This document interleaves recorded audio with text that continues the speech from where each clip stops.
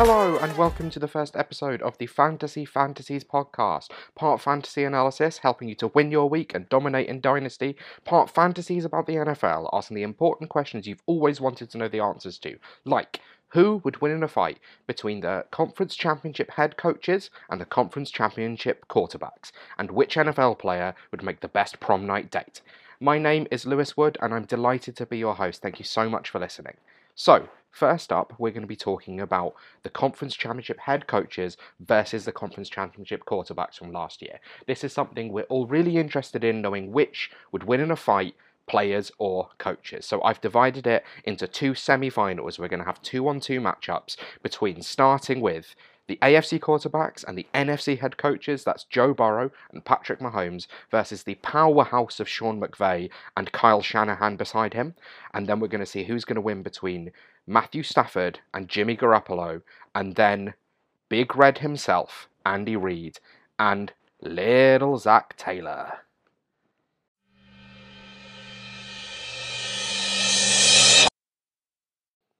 So first up, we're looking at Joe Burrow and Patrick Mahomes versus Sean McVay and Kyle Shanahan. And this is a really interesting matchup because you actually have a decent amount of athleticism between all four participants in the Battle Royale. To note, the format we're going is just a street fight, plain and simple. They found each other outside the stadium, some words have been exchanged, and they are just grappling with each other. So Joe Burrow and Patrick Mahomes are really interesting ones. They're obviously really, really talented quarterbacks in the NFL, but both kind of quite quick, quite slender, quite wiry, in incredible shape, it has to be said. Can I see them stepping forward and smashing someone's face in a fight? I'm not convinced that I can. Joe Burrow, whilst he does kind of have an air of cool about him, I'm not convinced he's actually ever been punched. I don't think he'd be able to cope with it. And Patrick Mahomes, I think, is relatively similar. I think he might have occasionally hit his brother while he's doing a TikTok dance, but do I think he can handle a fight himself? No, I don't really think he can. Sean McVay has clearly spent a lot of time in the gym. You can see the tighter his shirts get, the further his NFL career goes. There is a bit of something wiry to that man. I'm not just letting my Rams fandom come into play here. I think there's something a bit scrappy to him. And Kyle Shanahan is obviously the least athletic of the four. But something in that man's eyes, with what he's been through, having gone through, the 28-3 loss, having come so close to Super Bowl so many times, I think that there is a real anger within Kyle Shanahan. And I think this, outside the stadium, might be the format when we see him really start to let loose. So I am going for Sean McVay and Kyle Shanahan over Joe Burrow and Patrick Mahomes. Then this is when it starts to get a little bit more interesting because we've got finally a little bit of beef to us with the NFL quarterbacks. So you're looking at Matt Stafford. He has been hit, he's been shaken behind the Detroit Lions line. He's been said to be able to play through the pain. He's clearly tough as nails. Jimmy Garoppolo, I think, left so. I don't think you can be that handsome and also be good in a fight. I think it's just unfair to the world. If you're really good looking and really tough, I don't think you can be both. But I think Matt Stafford's going to be holding down the fort in this one. Zach Taylor, I am completely writing off. I think he looks weedy. I think he's a bad head coach, and I think he's going to contribute nothing. But the real stick in the mud for Matt Stafford and Jimmy Garoppolo is Big Red, is Andy Reid. The man is a walrus. He is larger than life. He has never been to the gym in his life, but he's got kind of that natural fat person strength to him. And as a fat guy myself, it is really a thing. I think Matt Stafford is in for a tough time. I think against the other set of head coaches, I think he probably would have been completely fine. But up against Big Red, I think he's just going to keep laying into him and nothing's going to happen. I think he reminds me a bit of Blob from X-Men, that I think he's going to be punching away and then look up and Andy Reid's just stood there eating a cheeseburger. So for me, it's the head coaches through to the final from the AFC as well. Which means that our final matchup, despite the clear athletic advantage for the quarterbacks, is head coach on head coach. It's Sean McVay and Kyle Shanahan versus Andy Reid and Zach Taylor. Zach Taylor, again, I'm taking out of this completely. I think you can throw him onto the other side if you want, and I don't think anyone is getting past Andy Reid. I don't think we can see enough from these head coaches, from Sean McVay and Kyle Shanahan. The clear gym work that McVay's been putting into prep for this fight, the anger that lies deep within Kyle Shanahan. I don't think it's going to be enough to lead them past Big Red. So I think the AFC head coaches are our victors in the first ever Battle Royale on the Fantasies podcast. So after the clear expert analysis you've seen from me in that first segment, we're now going to be looking at our first fantasy segment of the show. This is where I want to talk about Dynasty trade targets before week one. I think this is a really interesting time in Dynasty leagues, which is the format I really prefer to play in, where I think you should be looking to the way that your team can be performing in season. Are you looking to compete? Are you in a rebuild? Are you in the weird in-between point? If you find yourself in the weird in-between point, for me, I would be looking to throw yourself into either end. I think it's good to know going into a season, am I looking to win this season?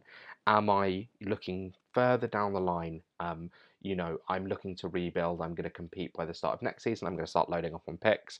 But I wanted to outline some trade targets for you dependent on where you are.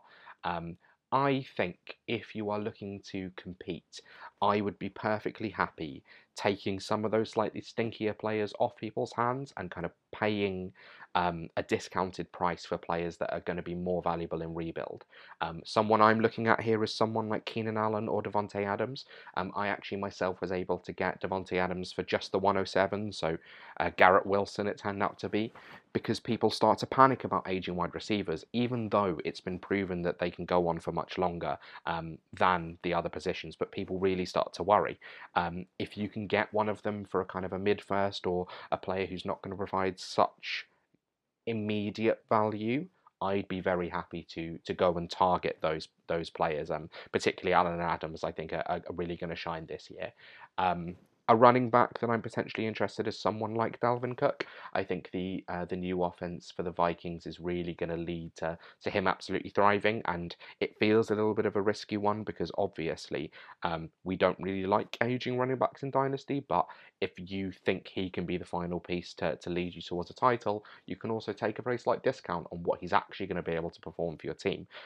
If you have someone like Kenneth Walker, who it looks like is going to take time to be bled into the offense, and you can send him for Dalvin Cook, I'm going to be doing it 100% of the time. So then the flip side of that is obviously if you're rebuilding, if you're looking to not compete this year, who should you be trying to acquire? The first thing I would be saying is keep a close eye on injuries throughout the year. If you spot players going down on contending teams, you should be trying to get a little bit of a bump by actually acquiring the injured player, letting them sit on your bench till they're healthy for next year. The next thing you want to be looking at is teams that are going to drastically improve next year. So I'm looking at some of the teams who have the worst odds for winning the Super Bowl now, including the Seattle Seahawks, including the New York Giants, obviously other teams like the Texans and the Falcons. But the two players that I really wanted to highlight, and slightly different prices for each, are DK Metcalf and Kadarius Toney. Both uber talented. DK obviously a lot more proven and a slightly more elite talent, but actually has significantly dropped in ADP with the loss of Russell Wilson. I think you can potentially get him much, much cheaper than you would have been able to previously. We know he's an elite talent. Let him sit on your bench. Let him develop over the year and see who ends up as the quarterback next year. I don't think it's going to say as Geno Smith.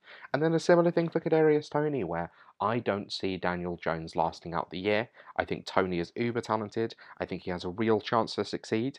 And actually, that talent, because of his yak ability, is something which is really going to thrive with a rookie quarterback coming in next season if that's where the Giants choose to go. So I think those two are some really interesting trade targets if you find yourself in a rebuild. On the running back side, I'm not buying any running back if I'm rebuilding. I'm waiting to add those as the last piece that I put in.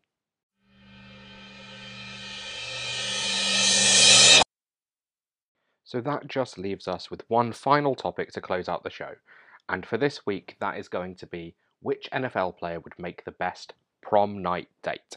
When I was trying to think about this, I was thinking, what do you really want from a best prom night date? Obviously, you're looking for someone handsome, but that can really be very subjective. You want someone really respectful.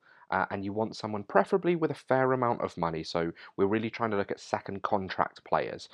When I was looking at someone respectful, that ruled out a couple of positions for me. I don't think you can look at defensive line because they are known and they make their money off of being disrespectful towards quarterbacks. Actually, then on the flip side of things, I think quarterback you see a lot of ego.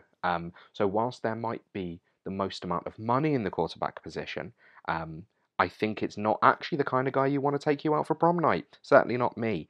When I'm then looking through at kind of the respectful side of things, I'm thinking I want someone that help others. I want someone that's going to look after me. And there is a clear position in the NFL which is just about looking after your quarterback, which is the offensive line. So then when we're looking at kind of someone who's a bit handsome, someone who's on their second contract, they've got a fair amount of money, but they're really going to look after you and make sure I have a lovely night. Big Q, Quentin Nelson, come on down. You are my prom night date of choice from the NFL. Thank you very much. So, with that, that brings us to the end of our first episode. Thank you so much for listening. I really appreciate it. If you've liked this and you want to hear more, you can follow the podcast at @fantasies_pod. You can follow me at LewisWoodFF_UK. Please do drop a like and subscribe. It would really help the podcast grow. I'm hoping for this to be a weekly thing that I can do over the course of the season. And in the meantime, if anyone has Quentin Nelson's number, please let me know. Thanks for listening, guys.